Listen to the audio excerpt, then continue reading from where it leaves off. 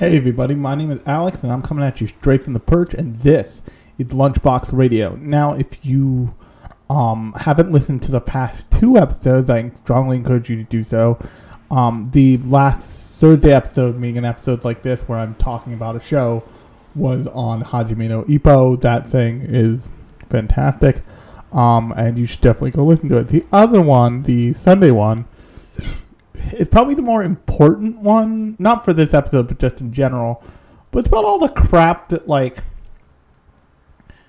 is certainly fixable, but Crunchyroll hasn't bothered to fix. Or not about all of it, but about some of it. That they really have an obligation to, now that they're, the biggest anime streamer in the game. That should come with certain obligations to the viewer that they're just not doing. They're just not doing. And if you want a great kind of running awareness of that in podcast form, definitely go listen to Anime Roundtable. They're not only the official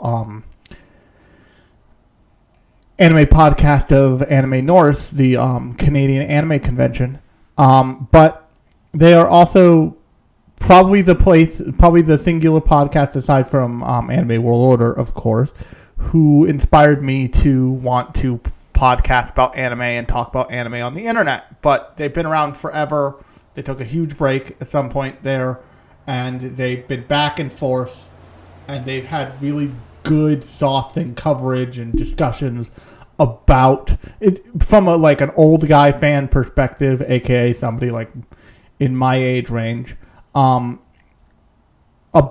the Funimation merger, especially if you're in the United States and you've ever wanted to hear a perspective of a different country on all this shit. They are broadcasting out of Canada, so definitely go give that a listen. But without further ado, I want to jump right into this because I have a feeling this is going to be a big, cool one, because we're talking about Ranking of Kings.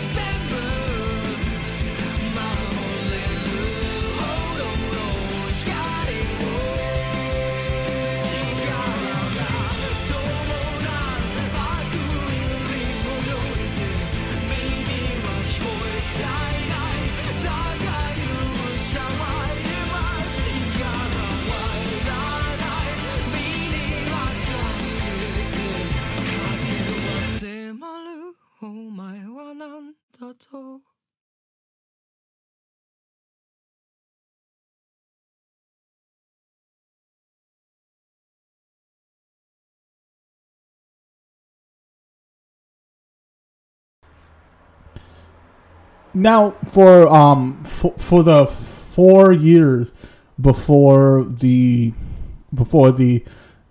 pandemic, or as Nilay Patel over at The Verge has started calling it, before the panty started, I gave a panel, which many of you may know me from, actually, called Full Metal and Beyond. And I do want to bring that panel back, but the full title of it was Full Metal and Beyond, an Exploration of Disability in Anime. And in the past decade, we've gotten a lot more in that vein. The most obscure of which is probably the entirety of the Monster Girl genre, which, to be fair, was born out of a manga artist who has a real fetish for, the D&D bestiary, basically. But he went on to make Monster Musume, which became insanely popular because it was odd enough but commercial enough to be insanely popular. And then but we've also gotten things like Gangsta, which is a very kind of awesome portrayal of a main character who is death. We got things like No Guns Life, which is just about disabled people with full-on prosthetic bodies, like doing their fucking best in a fucked up world. But probably most recently and to the most recent popularity, we have gotten Ranking of Kings. Now, before I get into Ranking of Kings proper, I want to preference this conversation with something very important. I am a physically disabled adult man. That I just want to put that in your head as like a framing of how I'm going to handle this show. The other thing I want to tell you is that Ranking of Kings is very much set up to be popular for a bunch of reasons. First and foremost, the art style and the way it tells its story. Its story starts fairly simply, but then complicates to a point where if you want to go down all the rabbit holes, you can, but you don't need to, and it's not so twisty and turny, and there's nothing in the story that they aren't willing to show you. They aren't willing to explicitly take a moment in the series, or take like a couple of episodes in the series, and show you, like, this is what happened here. And in that way, it emulates kind of our main character, Boji, but it also emulates this idea of... There's a way of talking about the past to people, especially young people, and especially people who are perceived as being lesser than, that glosses over the detail, that glosses over the things that give everything context. And by doing that, A, you don't help anybody, but B, you give it this air of importance and mystery that probably doesn't exist. And you see this the most in, like, really history books and stuff like that. And there's a reason for not doing it. To get into the A to B would be to drag somebody, like, sometimes kicking and screaming, through, like, little things that don't seem to matter in history, but all add up to this hole at the end that created the situation we're all in now. The deeply fucked up war in Ukraine is a perfect example. If you follow that back, you'll find that everything links to each other and leads to, you could have seen this coming since 2014, if not sooner, if you were paying attention. It's not rocket science. But everybody wants to believe that it's rocket science because that makes them feel better. And one of the best things about Ranking of Kings is that it doesn't take it takes its story seriously, but not in a way that it's like exclusionary. So our story starts and focuses on our main character, and this is important, Boji, our main character, is not our perspective character. He is, in fact, many ways, like an accessory to the story that's happening to him and at him constantly. And part of the joy of this show is watching him deal with like story beats, with love and kindness in ways that, like, no adult around him has thought of doing since they were children, and that'll come back in a second. This is very much not over. I think the last episode 21, and that introduced a new character we hadn't seen before. So and that's why I said that most of the adult characters have not thought of since they were young children. But Boji is one of two princes of the Kingdom of Boss, and his father, King Boss, is a giant. They don't really tell you that he's a giant, but he's straight up like a skyscraper of a man who's like 10 stories high and like 3 stories wide kind of thing. And Boss is very clearly on his last legs. And Boji is the firstborn prince. But there's a problem. Boji is actually disabled. I believe he's deaf. Actually, he is deaf. But they say it as deaf and mute because if you don't know anything about being deaf and being mute are actually two separate things. But if you're deaf from birth, you never gain you don't hear all the stuff going around you, so you never get past the in many cases. Or it takes you a very long time to learn that stuff. Actually, a great way of seeing this in action is in Gangsta, and I'm going to probably bring up Gangsta a couple more times. Nicholas in Gangsta, when you hear him talk, it doesn't sound right. It sounds almost like a computer attempting speech in a natural way like a human. And that is pretty true to life in terms of like how deaf people might talk. Because they know the shapes to put their mouth in, but they don't know how to like vibrate the chords to make the correct sounds.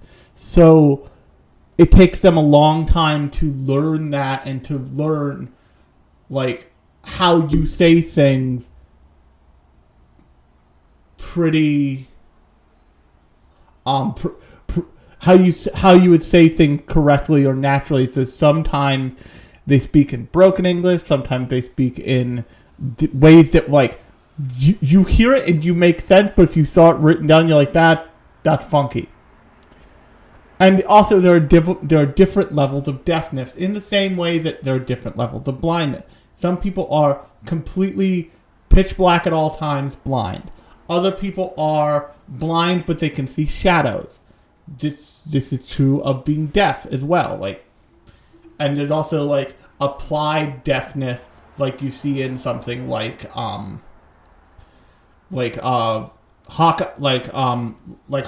from Disney Plus. And I actually mentioned in a couple Sunday episodes back that deafness has become a popular disability to be displayed in media because you can use the media to force that effect onto the viewer and make them experience at least a tiny piece of that.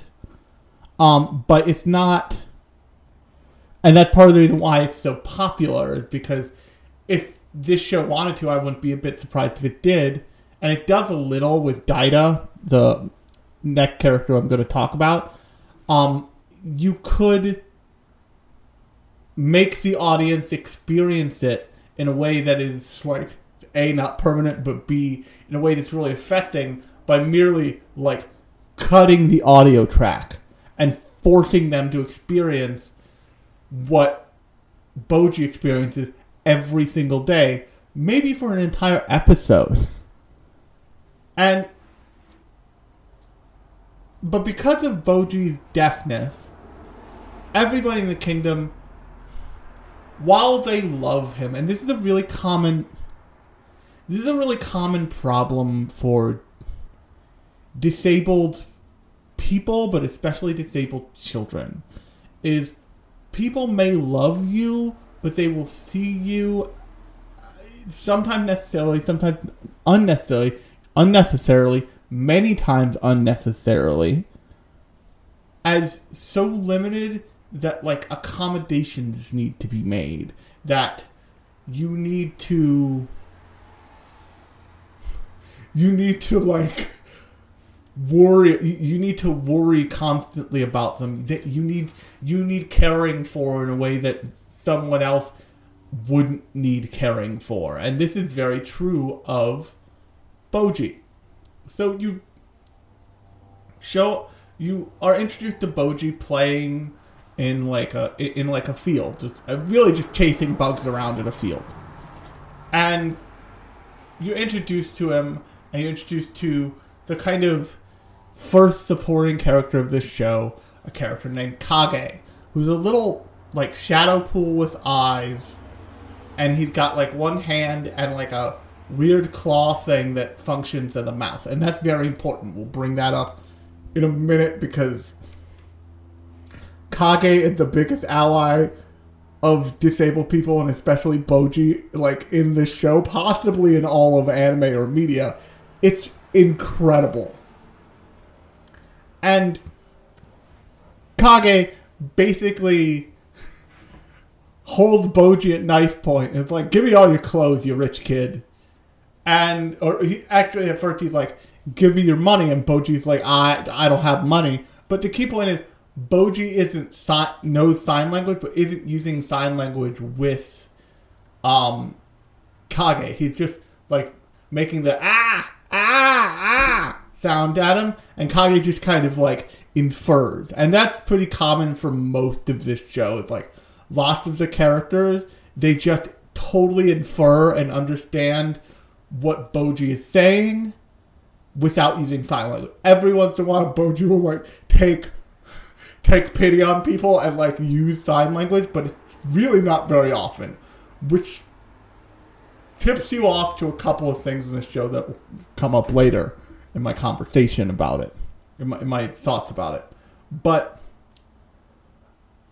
he goes like, how do you understand me? And he does a series of sounds, and he's like, how do you understand me? Kage, who at this point is doing double duty of like translating for himself, but also saying that out loud, so the audience understands it. It's like giving the audience a crutch to understand Bojji, which Kage constantly does, which is fucking incredible. He's like, I don't know, I just like I just understand you. It all makes sense. And the key point I want to bring up about Kage here is Kage is from a clan of like shadow assassins, who are these like weird shadow-bodied creatures who have served a different king for their most of their existence as a clan of assassins, but who were chased out of, who were like hunted to almost extinction, with the exception of Kage, all like years ago, like probably 7 years ago, maybe less than that. But Kage was a young kid, so Kage is established to be the same age as Bojji, but he is functionally more mature because he's not a prince. He's an outcast who has had to like literally become the shadows he looks like, and like hide and steal and beg and scrape in order up until now in order to survive.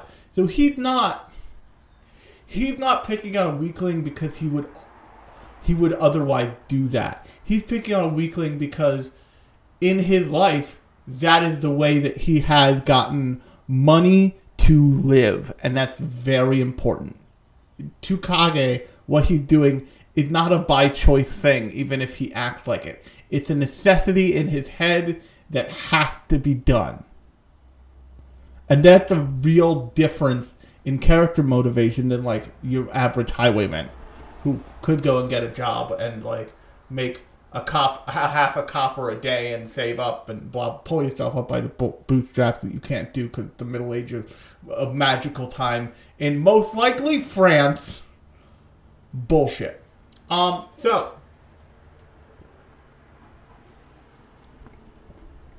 through a series of like Bojji, like Kage stealing Bojji's clothes and Bojji showing up naked, like in the kingdom proper constantly, you meet several other, and I'm actually going to pull up the anime,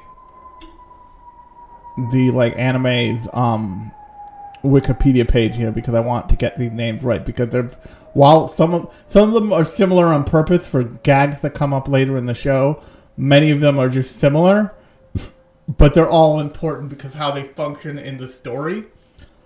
So after showing up a bunch of times, with about twice without his clothes on, actually, the kingdom gets concerned, and like the queen and the king and like everybody else is like, this ain't great looking, and you first meet. They call her Hilly. They call her Queen Hilly in the dub, but in the subtitles it's Hilling.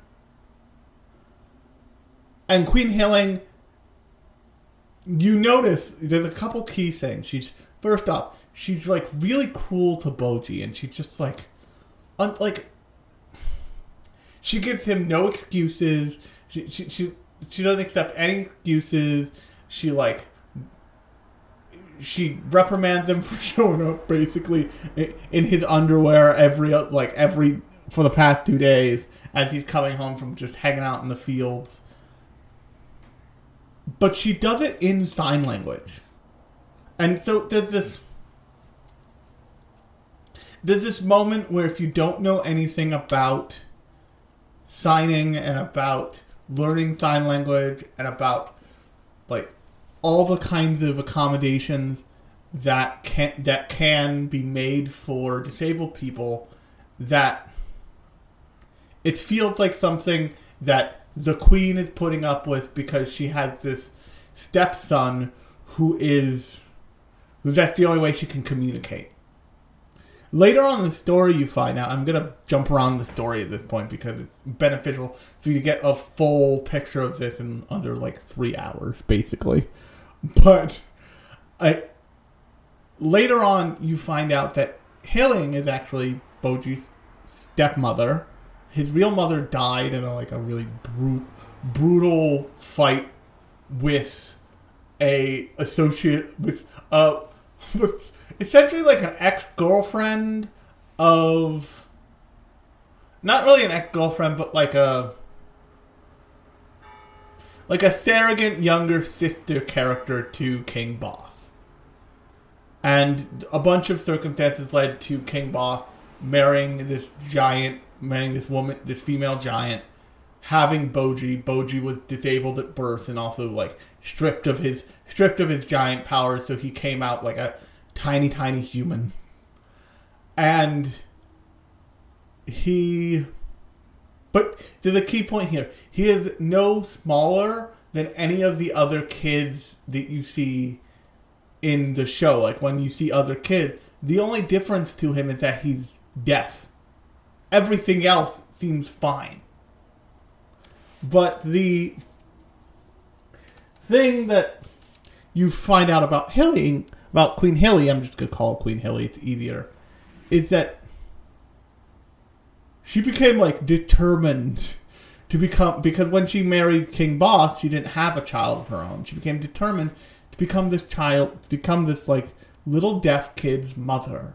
And she like does everything she can to be this kid's mom. Like in like a way that is intensely and insanely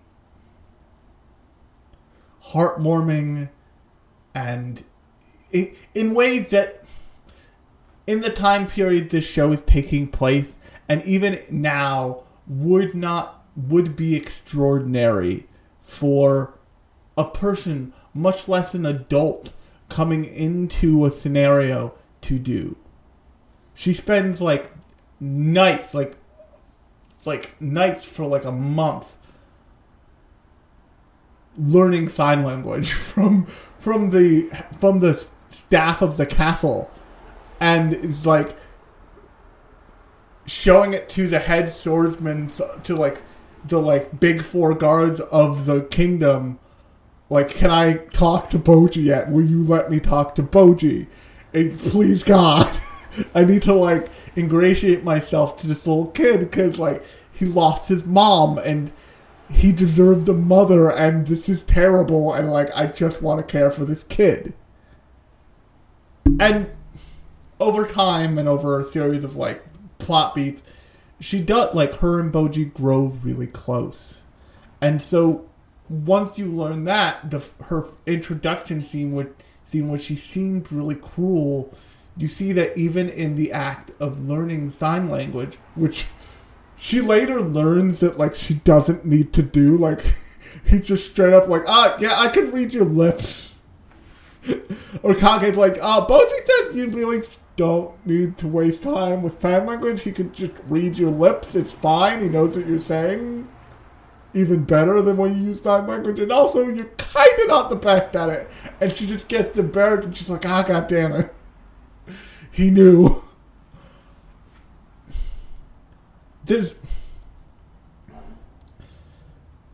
And I have this with only two of my friends. My first friend, my co-host on my podcast, on the Uncanny Curves podcast, which you can go listen to. We're on break right now because of technical scheduling nonsense. But I have this with my friend Lauren. I have this with my friend Kie, who is in Japan. Hi, Kie. It's getting close to both of our birthdays. We have birthdays. Our birthdays are in like within 10 days, literally within 10 days, within 9 days of each other. And there's this adaptation to people with disabilities that people who are close to them tend to adopt. Because if you've ever seen somebody with a disability, you do not realize exactly how much they are doing in order to make you okay with them in the same setting. It's very similar to like code switching and all the things that minorities do around the majority population all the time. So, for example, I'll give you an example from my life, and I might have mentioned this on the podcast before. When I get a brace made for my leg, and I need to wear a leg brace to be able to walk around in the world, I literally demand that that my leg brace be able to fit in a dress shoe. Because A, dress shoes are usually the most restrictive of the like men's shoe types. And B, if I'm working in an office or if I'm in a situation where I should be wearing dress shoes, I don't want to give myself the excuse. I don't want to give people the excuse when they look at me of, oh, he wears a leg brace all the time. It's okay that he showed up to a wedding wearing sneakers. It's not okay. It's okay because I'm disabled. And that because I'm disabled part does not fit well with any person with a disability. And the people who make your prosthetics, who build your wheelchairs, who do all of those things, should be able to compensate for that. It's the year of our Satan, 2022. Those people should be forced to get their shit together. So, oftentimes, people who are really close with disabled people will make concessions and adjust for people with disabilities because like, it's a form of relaxing to give in to my natural limp when I don't have a brace on. It's a form of relaxing to only have to have a specialty knife that is like a circular knife that I can use with one hand. Those concessions, and they're not even concessions, those adaptations in the world around me are considered, and they make my life just a little easier. And this oftentimes happens with blind people. Blind people, if you want to rearrange the furniture, you need to tell them. You need to tell them, I'm going to move the couch a foot in the other direction. Because the bottom line is, they've memorized where all the furniture in the house is. I guarantee it. Deaf people, oftentimes people are really close to deaf people, learn sign language, because there are deaf people who can read lips. That's not uncommon. That's actually less uncommon than you'd think. But the primary way they learn to communicate is sign language. So you learn sign language to make it easier for them to talk to you. And oftentimes they will sign at you, and if you don't know what they're saying, you need somebody to translate, and that's not cool. So, the idea that the entire upper crust of this kingdom, including the little shit that Daida is at the beginning of the show, that you perceive Daida as at the beginning of the show, has learned sign language. It's this huge hint to you that they all deeply care about this. That they all deeply care about this kid, and this kid deeply cares about them. And it's a two-way street. And they have taken the effort to make sure that he can be included. And with the exception of Daida in the beginning of the show, he comes around later, for reasons which we'll get to. Everyone in this kingdom is worried about Bojji becoming king, not because they don't love and care for and cherish Bojji, but because they can't. The limit of their imagination does not extend to this small deaf child can rule a nation. And anybody who knows anybody with disability is in a real meaningful way can probably tell you, no, they're better than you at everything. They're still human, but they have access to a kind of information and understanding and empathy that you would never believe. And and the show going from the minute go, just puts that on display at all points. So here's what I want to talk about King Boss. And King Boss's backstory is essentially that he was a giant who before he knew what he was doing, when he was still like a young, dumb idiot, wanted to become the strongest in the world. And proceeded to do this without the knowledge of the consequences. And he had a reason for it. He was fighting for a village and all this other stuff, but he really didn't understand the consequences when he signed the contract, kind of thing. And this literal embodiment of Satan shows up. Says yes, sure, but I get her body. I get Miranjo, who is a side character, body at the end of this because she's the architect of this deal. And Miranjo, because she was orphaned because the king killed her father, and because he was basically I want to be the strongest, this guy seems strong, let's fight him, and then oops, he dead. But his mother healed him, because his mother was doing her best to be guys are fucking assholes, this guy killed my dad, killed my husband, but my husband agreed to fight him to the death, so what the fuck did he think was gonna happen? The guy's a goddamn giant. The guy's the strongest giant also. At every point in this show, there are moments where characters could just not. And kind of Bojji's superpower in this show, though he has fucking nightmarish superpowers, which is great, as it fucking should be,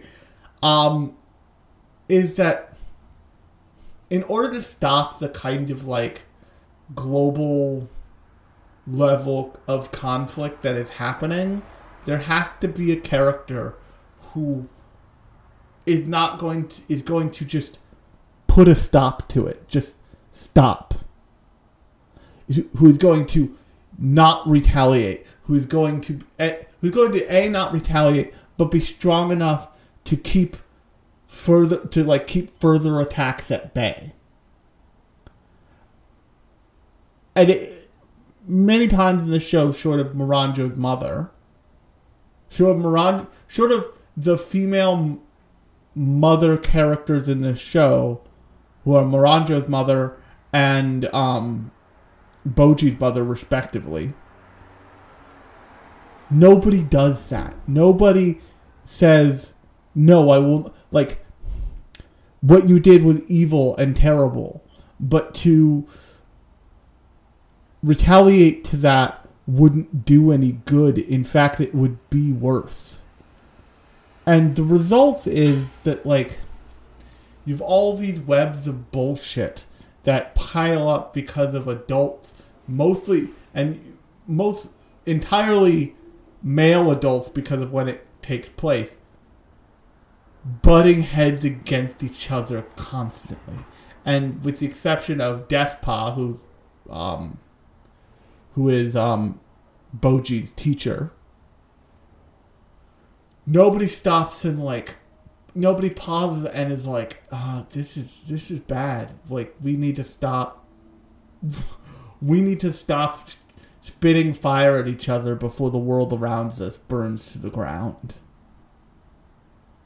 And the reason that Boji is able to see that is because he's not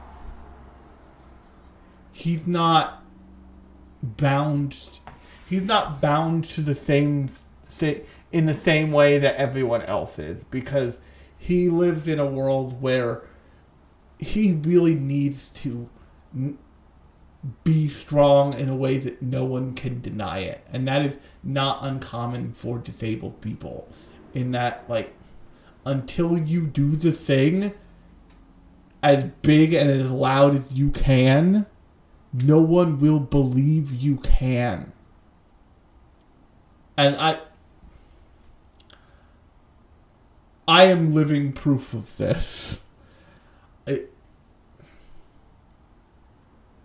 People did not believe that I was capable, that I was physically or mentally, key point, capable of doing certain things throughout my life. And until I did it in front of them, until I put my foot down and said, you know what, let's do this, let's get this out of the way. This is the only way that, like, anyone in the room is about to move forward.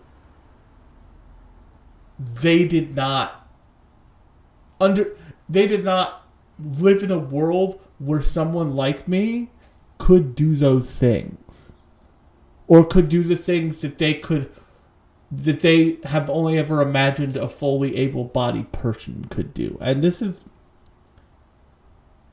another important thing about this show, is that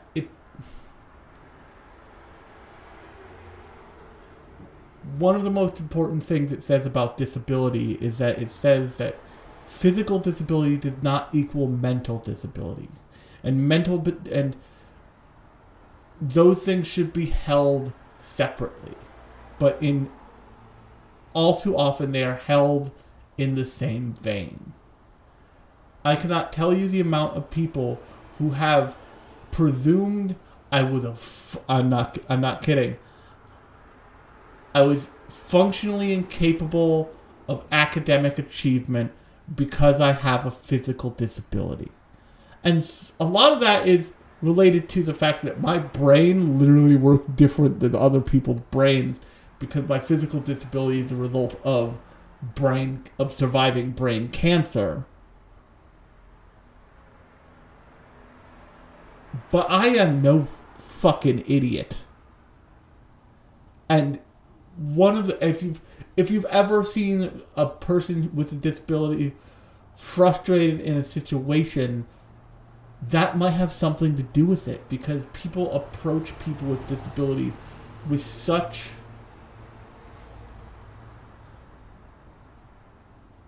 unintentionally insulting kindness in the same way that you would approach a small child, that you hear it in people. You hear people. I've heard it. Many disabled people have heard it. You hear people start to adopt the oh, would you like some help? And your instinct is, not only do I not need help, but I don't want it from whatever voice came out of you. You don't look like that's your tone. Fucking fix your shit. And so many people in Boji's life, we're treating him like that on purpose and not on purpose. Ultimately, Hilly found that she was treating Boji like that by accident, basically. And she soon corrects for this. And she makes the correction when it happens because she realizes oh hey, we screwed up. We're terrible at this. And ultimately all of the characters do make this correction pretty astoundingly and very on purpose. And there are characters who are straight up doing the best version of themselves from the minute go, because they're just good people, and because they have this core understanding of the world that if I'm perfectly honest, some people get, some people don't get. That is an appreciation for the level of struggle and the level of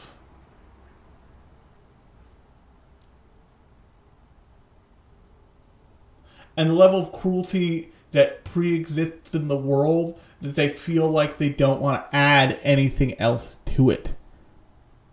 And also the thing that does, I will say, helps Boji in his in everything is he is the first prince of this massive, well-respected kingdom. But nonetheless, many of the characters don't want Boji to become king because they're worried.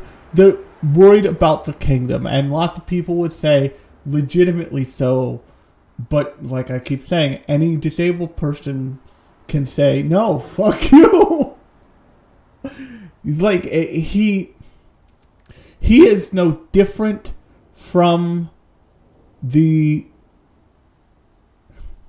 thing that needs to change is not him, the ruler. The thing that needs to change is the kingdom. He could sit on the throne and sign to a crowd, and a translator could just tell them what he's saying. You could have a voice of the king, and in many ways, that's actually what Kage serves as. He is Boji's voice for the characters who straight up are don't know what he's saying. We're not there like that yet. And he's also the interpreter for the audience.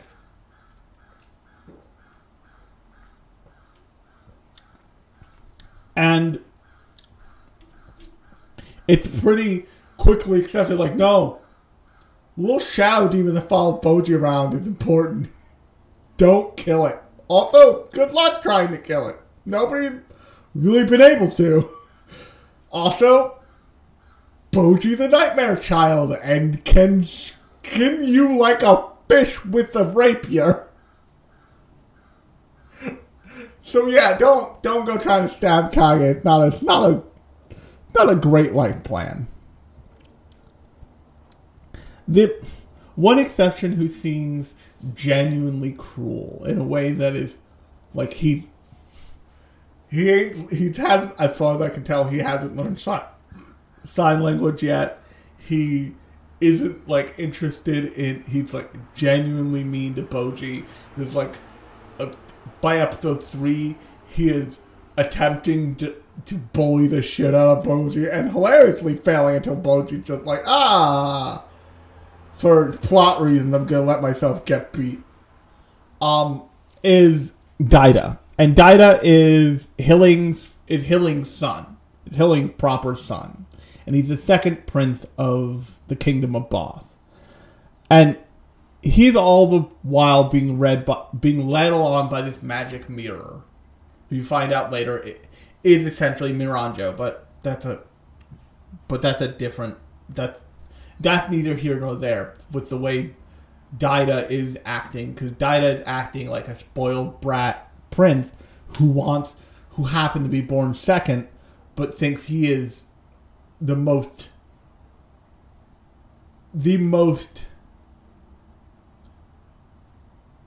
best choice for the throne and the future of the kingdom. But the way he demonstrates that, because he's like fucking 9 or something, is he picks on his older brother because his older brother has a disability, essentially. And the other thing that you have to realize about this show is that it's very much taking place in a medieval time setting and in a medieval way. And so when Hilly is encouraging her son to go after the kingdom, is that because she hates Bojji? Absolutely not. It's probably because she wrongly believes that Bojji would be better off, and not necessarily wrongly, but wrongly because of her estimation of Bojji's capabilities, believes that Bojji would be better off if he wasn't burdened by the responsibilities of ruling a kingdom. So she's pushing Daida, and also she loves her legitimate son and wants him to be everything he can be. So those two motivations meet well. So she's trying to help him engineer his way into the crown. And Daida, and this is a key moment for Daida, ultimately ends up being challenged by Bojji to a sword sparring match. And everybody gathers around because it's the country's two princes, it's the kingdom's two princes about to fight each other, and B, this looked very one-sided to people who do not understand what Bojji is capable of. Key point. Two people in the kingdom are probably aware of what the hell Bojji is capable of. And those two people are a character named Baben, who's like a shadow sword master, and a character named what's his name? He's like the goodest boy. A character named what's his face? Named Hokuro. And Hokuro knows because he saw Bojji essentially playing with this gaggle of snakes who are under Baben's control usually, and he's just dodging the snakes, having a fun time. Seems like he's playing with snakes are getting themselves tied in knots, trying to catch him, and they can't. And Baben knows because he commands the snakes, and B, there's a giant 3-headed snake that is now a 1.5-headed snake.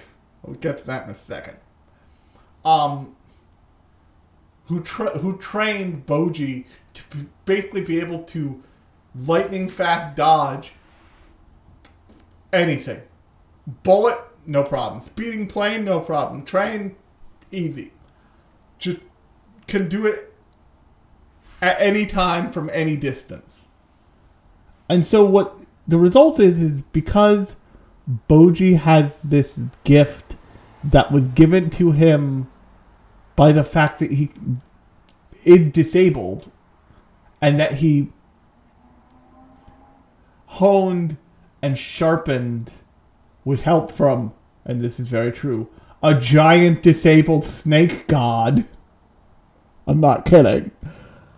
He just is like, he is making Daida look like an asshole.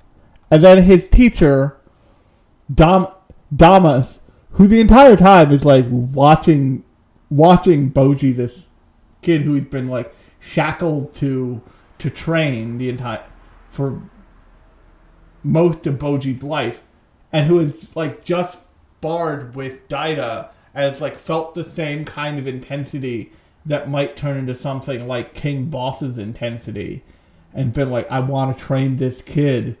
This kid is where it's at. Holy shit. Is watching Boji and it's like, holy shit. Daida was like close to giving me a little bit of trouble. He can't touch Boji. He can't, like, Daida's not going to win this. Boji is not going to win because he strikes Daida down. Boji is going to win because Daida is going to run out of stamina and fall over. And then he yells at Boji, and this is really important. This is really important. That is not the swordsmanship of a king. And this is a really common thing, and they bring up a bunch of common things throughout of. They bring up a bunch of refrains that are said to people with disabilities by society as a whole in this show that are very important. And that, key point, Kage immediately is always the dissenting voice of like, that's bullshit and you suck.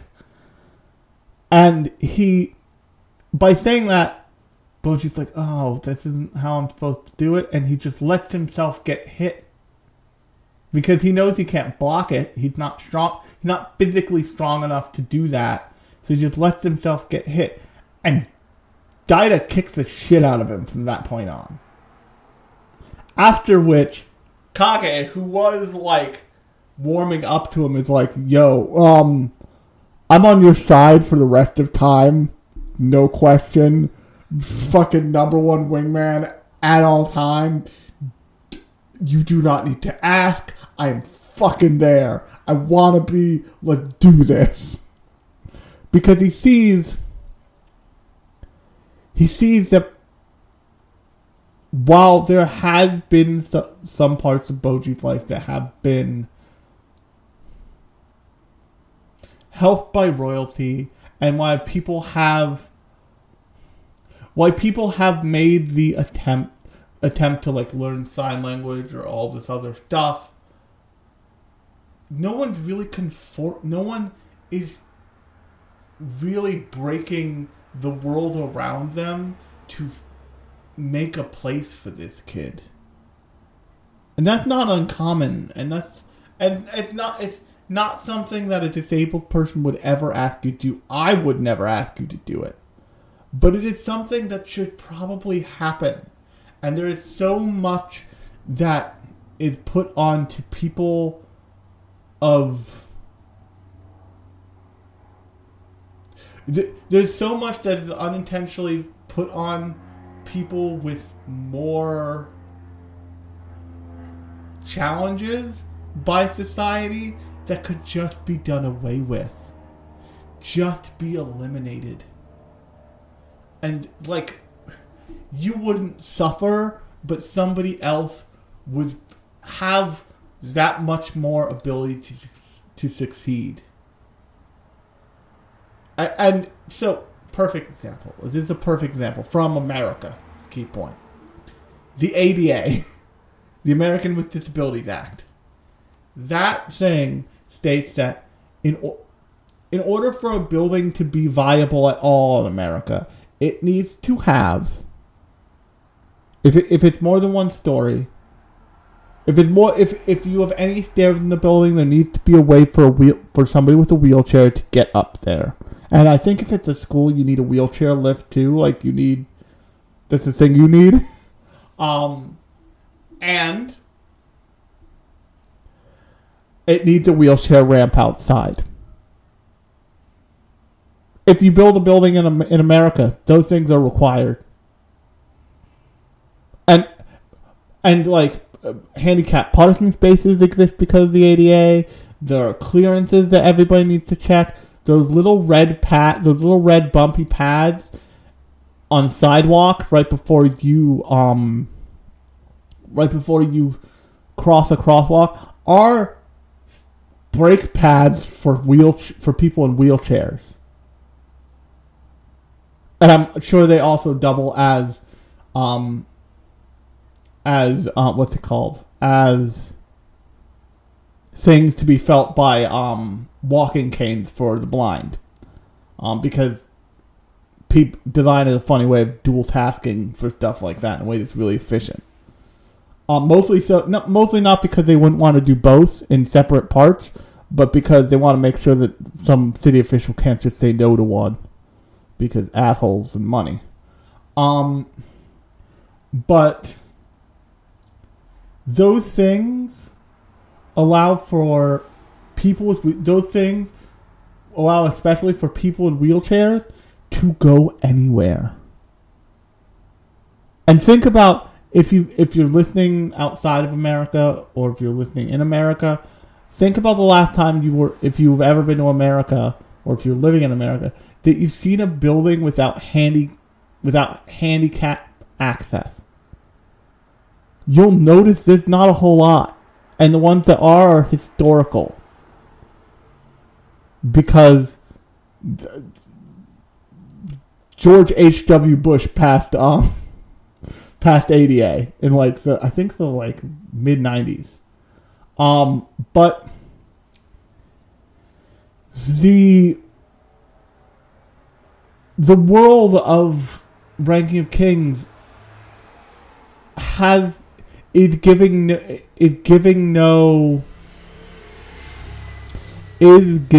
no ease. It isn't easing in any way to allow for difference. In both the case of Boji and in Kage's case, it's part of the reason they find kind of solitude in each other. And you eventually see characters along the way who do make that space, who do understand, especially Despa, that he's not disabled. He's different. And those things are very different, pardon the repetitiveness there, than each other. Being disabled means not to be able to do things. And it's part of the reason why people want to use the term differently abled. Being differently able means that you can do everything. It just doesn't look anything like what it looks like when somebody who has a fully normalized body and existence does for that same purpose. And nobody is recognizing that the phrase that is not the swordsmanship of a king that Damas says to Boji, it's just a cop-out. It's a societal norm that doesn't need to be there, that has not truly harmed anybody up until now, but because it exists, it presents true harm to Boji, and therefore should just be tossed out the window. Like, in this moment, he should have been like, you know what? Never mind. Keep doing your thing, kid. You show him. It shows you later on, in the same way that later on you see Hilly's real. You see Hilly's real feelings and like true faith in a way. Shows you that Dumas just like he's gonna take a little bit more time in the oven to get to done. Like he's a dumbass. And also, and this is important. I'm gonna the next thing I'm gonna talk about is around Dorsey and Hilling have to do with this too. But in Princess Mononoke, there is this small character arc that happens to Ashitaka and later Lady Eboshi,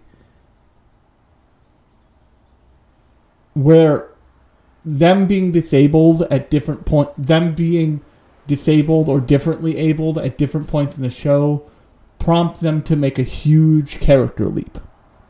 So for Ashitaka, as soon as his, I believe his right arm is cursed and becomes fucking dangerous, and he has a functional disability that he chooses to see himself with because he's not going to use his right arm because it will murder a dude. He grows in ways that he couldn't have if he was still the prince of the village that he was from. And then by the end of that movie, spoiler alert for Princess Mononoke, Lady Eboshi has her arm bitten off. And up until now, you've seen that like Lady Eboshi deeply cares about actual disabled people. Like she gives refuge to like a huge community of lepers who have like no limbs in some cases, cannot move, can barely breathe, of like 900. But her losing her arm causes her through that loss to like be like, oh, this was not the way. I fucked up. I lost my arm because of my own hubris. I need to use my skill and ability in a way that makes the world better instead of worse. And you see that in Domus when he loses his hand. You see that in Dorsey, in Dorsey, when he like loses an eye and a leg. And you saw that, and you see that previously in the like three-headed snake missing one head, and one head is totally blind, and the remaining head is blind in one eye. Snake that helped to train Boji. You see them all soften at the edges once they are living with their own disabilities.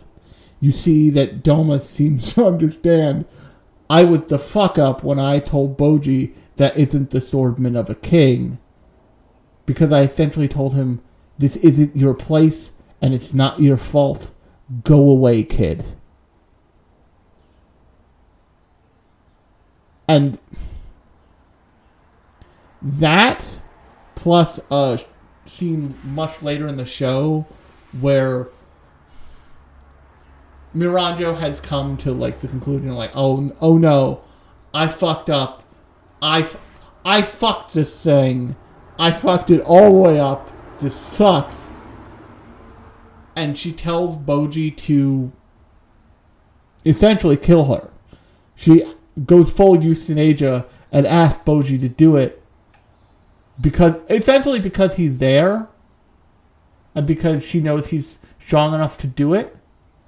And Kage's response to everyone like in the vicinity, everyone watching this about to happen, like, why the fuck are you making him do this?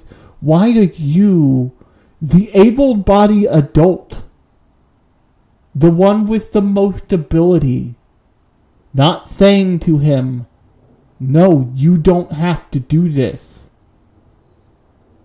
I will do this.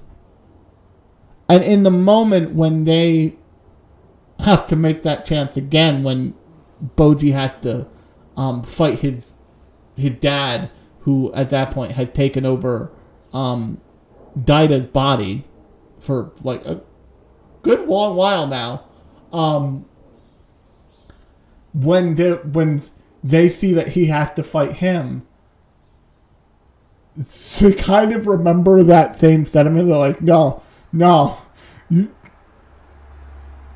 you're the top. You're king. Like, we're not as strong as you. We know this.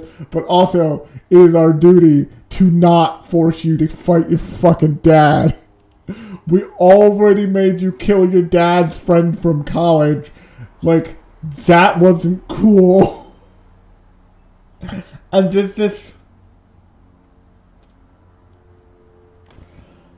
this understanding in this show.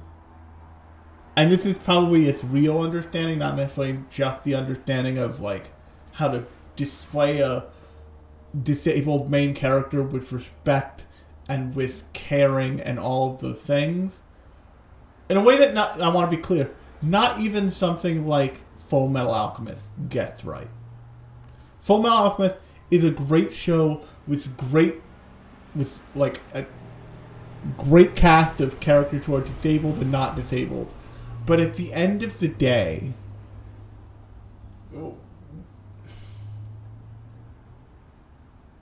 Alphonse is a full-body cyborg, essentially. That's a different conversation. Ed has an automail arm that, for all intents and purposes, works the same as a real arm. And he can modify it to have a sword on it. So, like, yes, he's disabled, but it doesn't functionally matter constantly.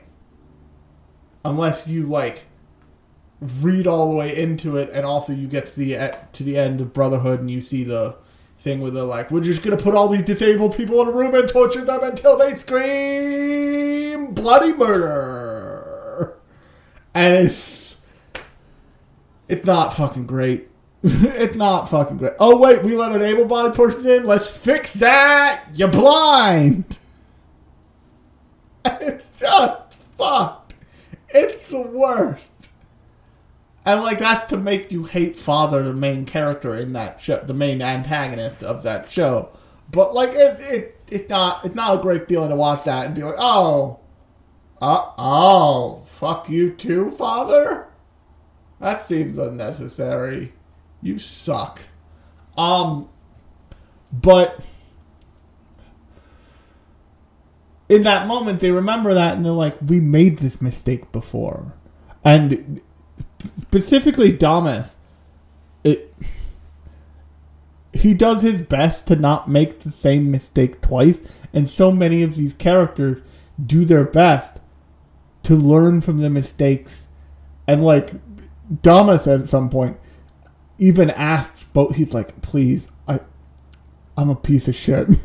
I should have known not to, like, kill you on the word of the crown, because the crown is clearly in the wrong, and maybe the whole world is fucked, because I should have known not to tell you that that's not the swordsmanship of a king, because that is clearly just, you don't get to play because you're different, kid. Oops, sorry, go away. Like, he has this character arc that is like a result of him picking the wrong answer every time, the first try every time. And that's really that's what it takes for some people. That's what it takes for people to understand that they were wrong, is for someone to straight up tell them, like, you know you fucked up, right? You know this is wrong.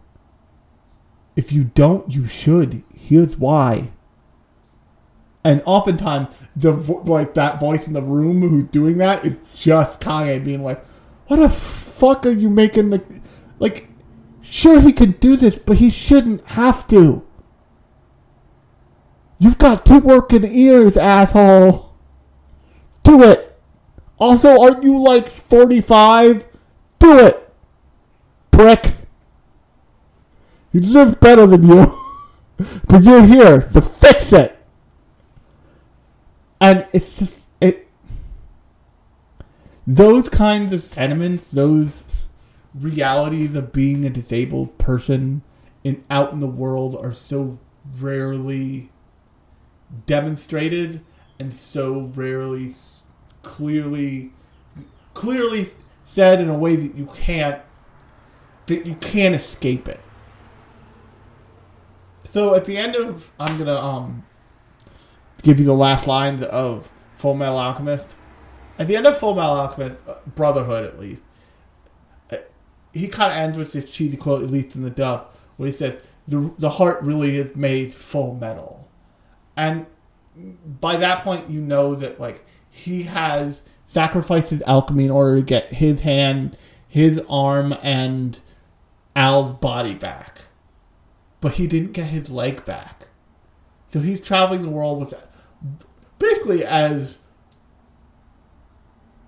like a real solid disability of not being able to use alchemy, but also not having a leg. And that's where they kind of leave that. But in so few shows about people with disabilities, do they show the world around a person with a disability with such honesty. And one of the great things about, interestingly, A Silent Voice, another disabled anime property about with a disabled main character, do they show the world? Do they show people in the world realizing, oh, we fucked up? And for it was genuinely like heartwarming to see that they essentially made a movie where the main character of A Silent Voice, I forget his name, the male protagonist of A Silent Voice, is made to pay the price for, you're led to believe they skip over intentionally his like period of mass depression. It led to pay for his transgressions of being head asshole little kid, bully of disabled little girl, with like years of like contemplating suicide and being ostracized because everybody was like, oh yeah, he was the reason that girl transferred out. We all feel bad, but like we can put the onus of our misdeeds on him because we stopped when we were told. We felt bad. He kept going. He's the piece of shit. When really the like bottom line is they're all a little bit the piece of shit there, but like he ignored the adults and kept picking on her. And in this show, and that show is about him coming to, and that film is about him coming to terms with that he did that and making amends, and her not just forgiving him, but like falling in love with him because he, through his own personal growth, becomes the kind of person who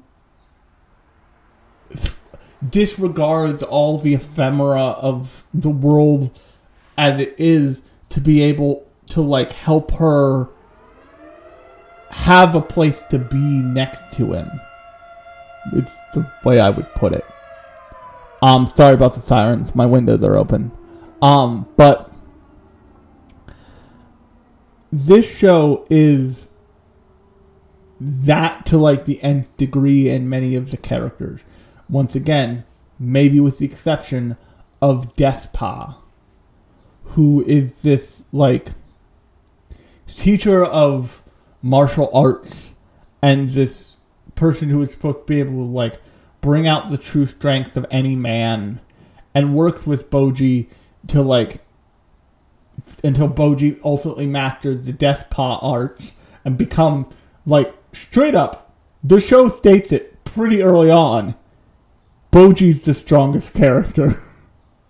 There's no there's no alternative there. The only reason why he can't beat one of the characters is because they are an immortal death demon.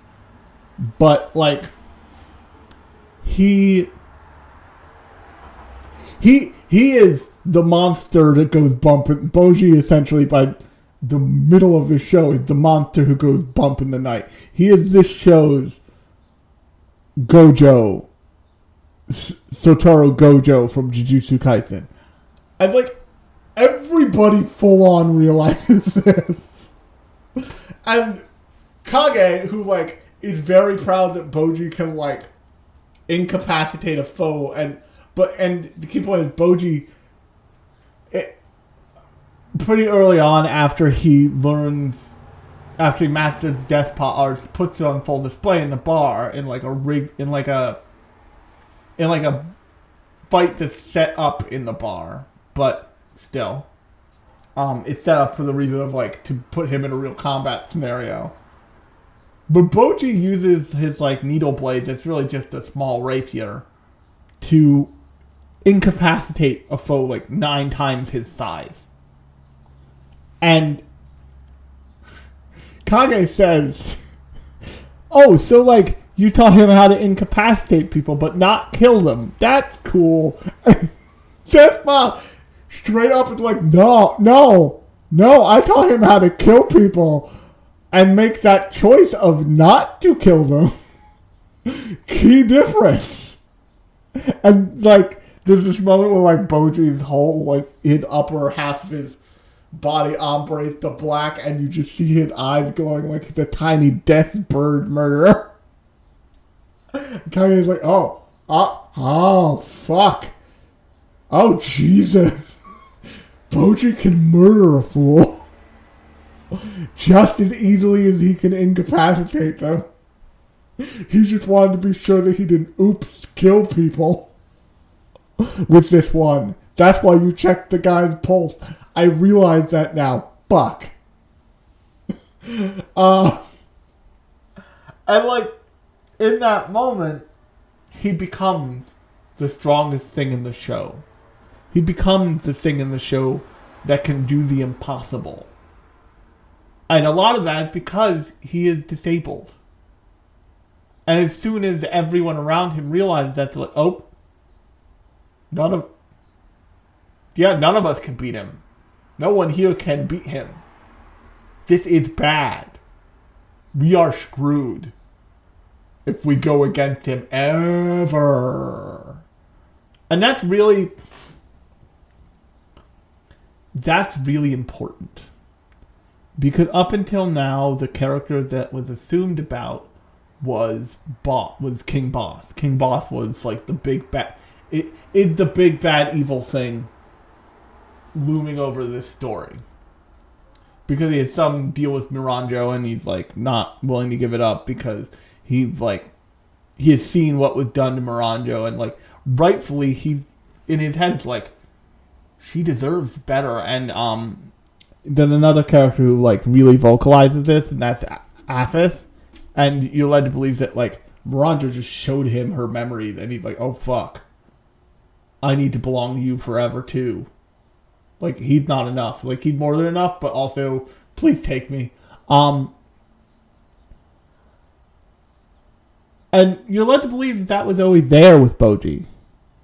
And the reason Daida didn't see it, and you see this when Daida's body gets taken over, Daida gets essentially, like, trapped in his own mind. His consciousness gets trapped in his own mind. Daida has a moment where he, like, bursts into empathy, and it's like, this is just sheer darkness and silence, and I'm alone in the world. And it occurs to him because you very much see that he's not an asshole. He's just a dumb kid. He's like, is this what it's like for my brother? This is terrible. Wait, am I a terrible person because I've been picking on him when he's been going through it in the realest fucking way for his entire life, and then I came along and I'm just a big old bag of dicks to him every day for no reason. other than I assumed he was weak. I can't take this shit.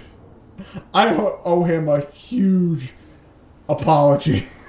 Like, I owe him a debt of gratitude for putting up with me, probably, but, like, also the biggest like, when I got out of here, I'm giving him the crown because I suck.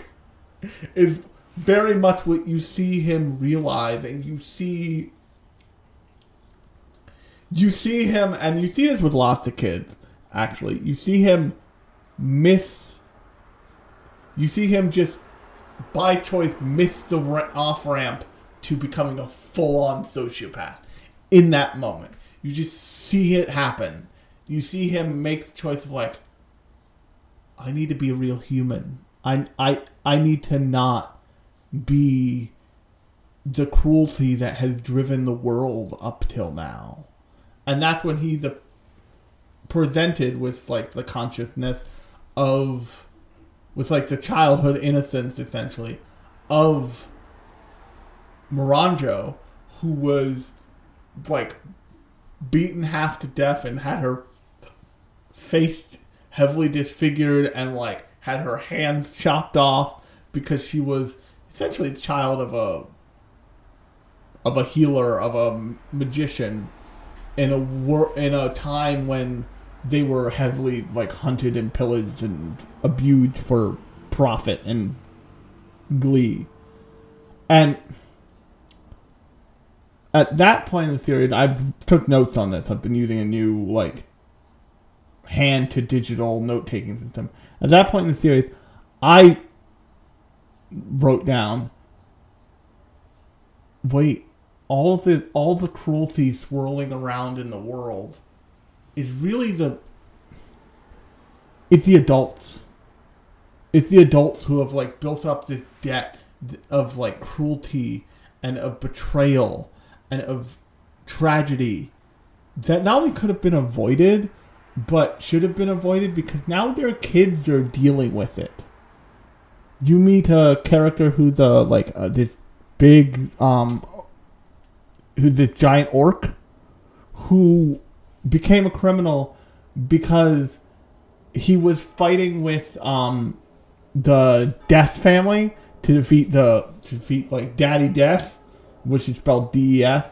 I say Death because one's name is Death Pa, the other name is Death Ha, and the third one's name is Oku, which, you know, rhyming and names and whoa. And they were all attempting to unseat their father because their father had gone insane and, like, started just murdering people in the underworld. And they're like, maybe this should be run like the underworld and not like a hellscape. And they had this giant ogre who agreed to fight with them. Only Death Pa, having, you know, going against his own father, did not have a whole lot of options as to an army. So he just went out and used a bunch of money to hire a whole bunch of mercenaries who were real pieces of shit and started picking on ogre children. And one day this ogre character just was like, you tied this kid to a post and have been stabbing him and shooting him with arrows for the last hour? Oh, fuck. You guys gotta die now.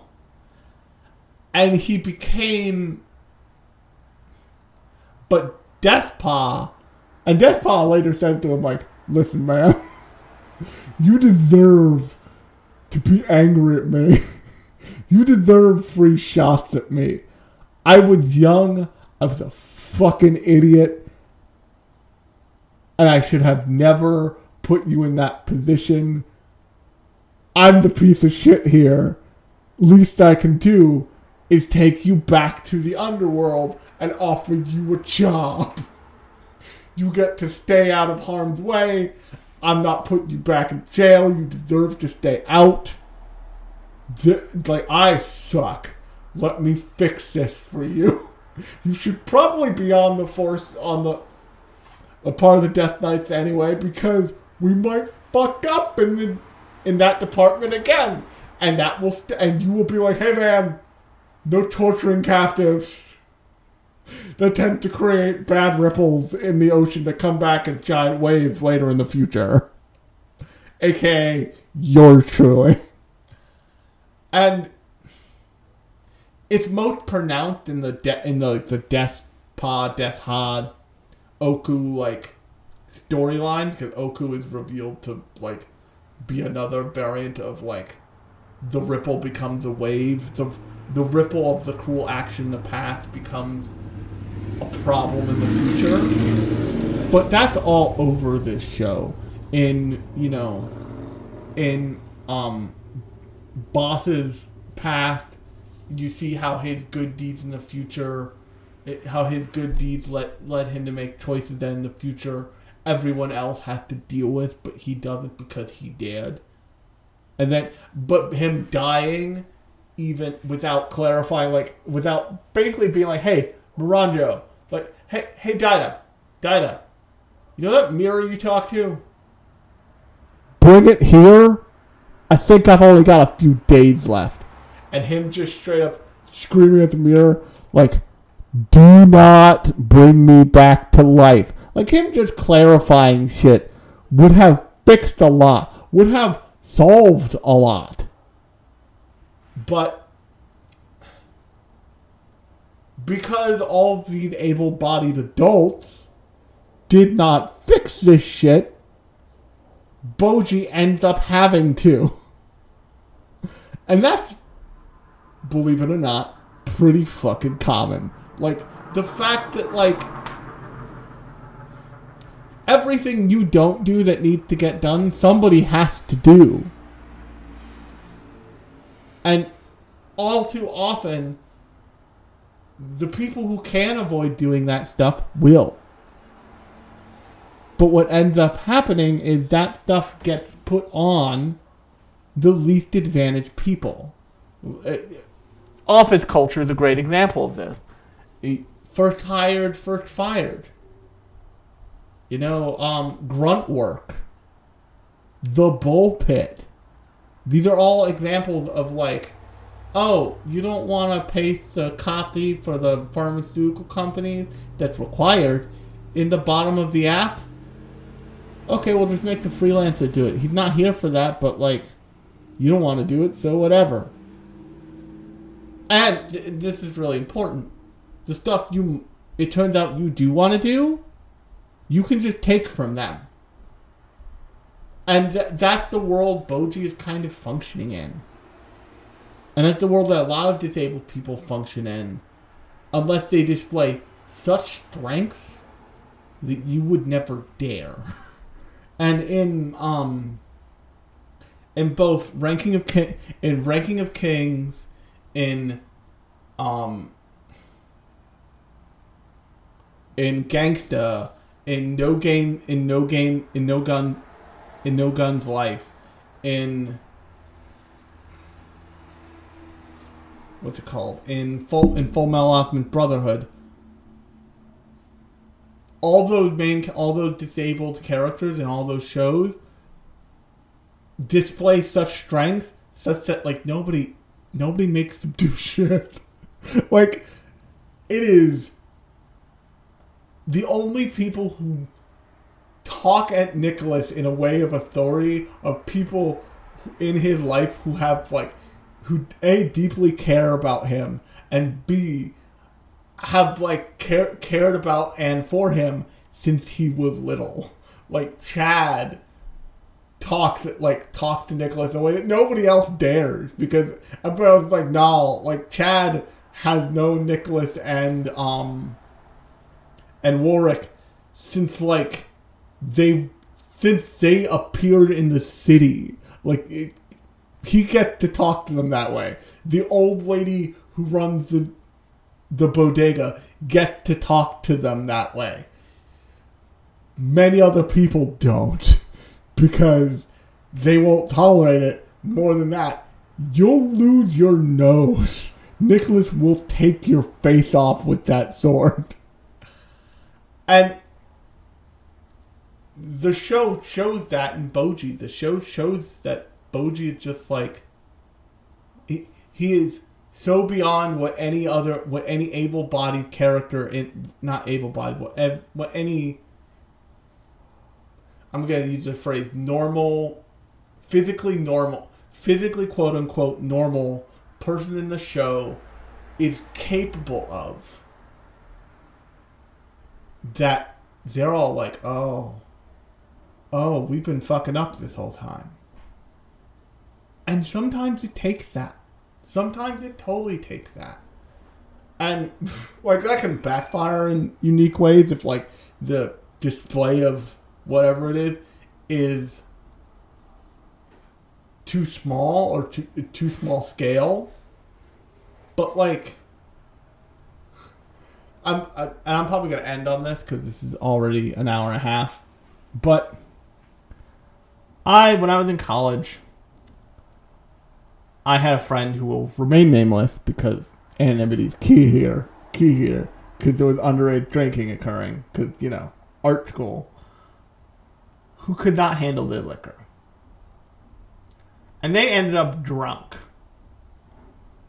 And I'm going to go on a limb here and say she got real drunk one time. Her boyfriend showed up. And her boyfriend, I don't remember his name, but he was this big motherfucking dude. Like, not tall, but, like, he had a lot of mass on him in a way that, like, that's not fat. That's just muscle. And, like, he was obviously pissed because his girlfriend was deeply inebriated. She'd almost been taken advantage of. And, like, someone who he didn't know had to get into her phone to call him to get him over there to make sure she was not taken advantage of by another drunkard. Not the way he wanted his night to go. He was just pissed. It was the beginning of the end of that relationship, I'm fairly certain. But I walked out in the hallway to find him because she was asking for him at that point. I just hear pounding on the wall. Like boom, boom, boom, boom. I walked out, and I walked in the staircase. I realized it was him assaulting a wall. And he saw me, and he got a hold of himself. I'm like, she's asking for you. And I said to him also, I'm like, thank you for not starting any shit. Just thank you for not starting any shit. It's hugely big of you considering, the everything. And he's like, hey, this isn't you guys' fault, especially not your fault. You seem like a good dude. I'm like, thank you. B. And I'm not kidding when I tell you what he said. He's like, I've seen X-Men. I know what mutation... I know the fantasy version of what mutation may or may not be capable of. You seem like a cancer survivor. That seems like why you're disabled. Which means there's a mutation there. Which means, ergo, you could probably fuck me up no matter what I did. And to the day, I did not answer him. I let him believe that. But, not super how it works. Kind of. Not really. I wouldn't go down easy. But he was like, I don't want to find out if that's true. It's already a bad day. I want to keep my teeth. I'm like, thank you. That's a huge compliment. You're probably wrong, but thank you.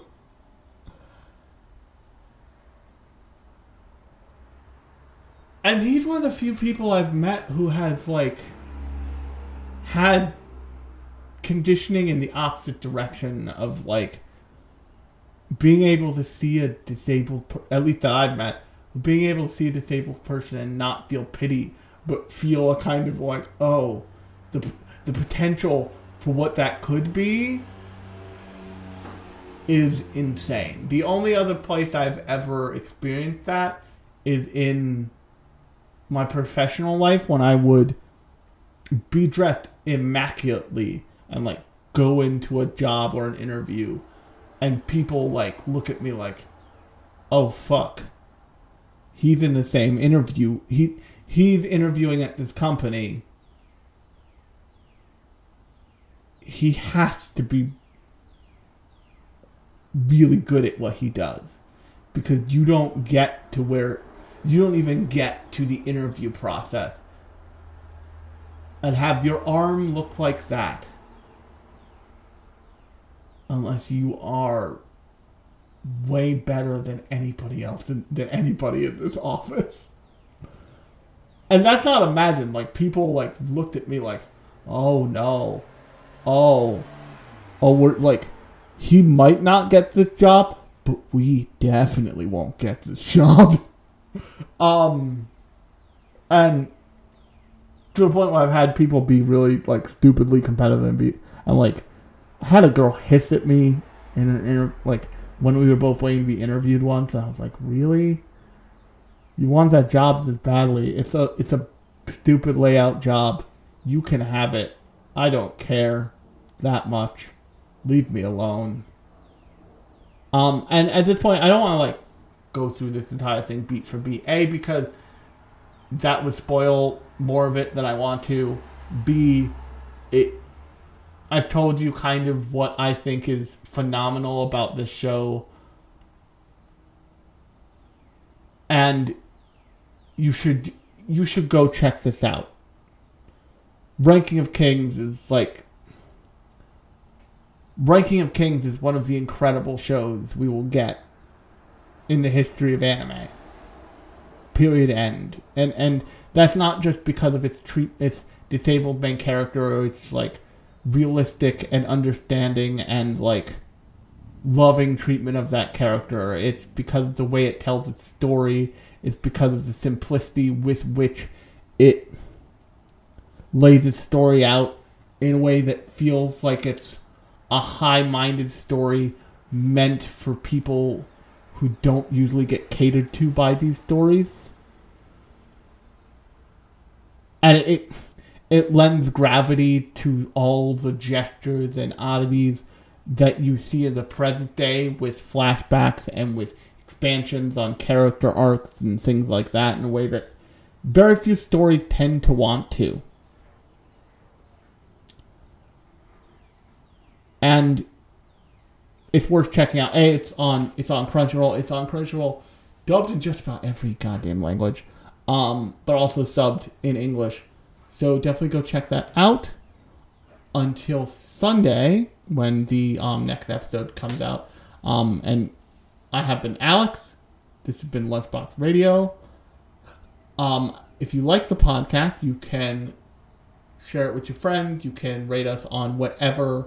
Give us a really good rating, 5 stars, on whatever podcast app of choice you're listening to this on. And I will talk to you on Sunday. 一人は血にはさせないでよ。いつから重たい荷物を持つ日々に慣れてしまっていたんだろう。難しいことは後回しでいいから、孤独な僕を夜が待つ。寂しい想いはもう僕にはさせないでよ。思い出した夜をどうか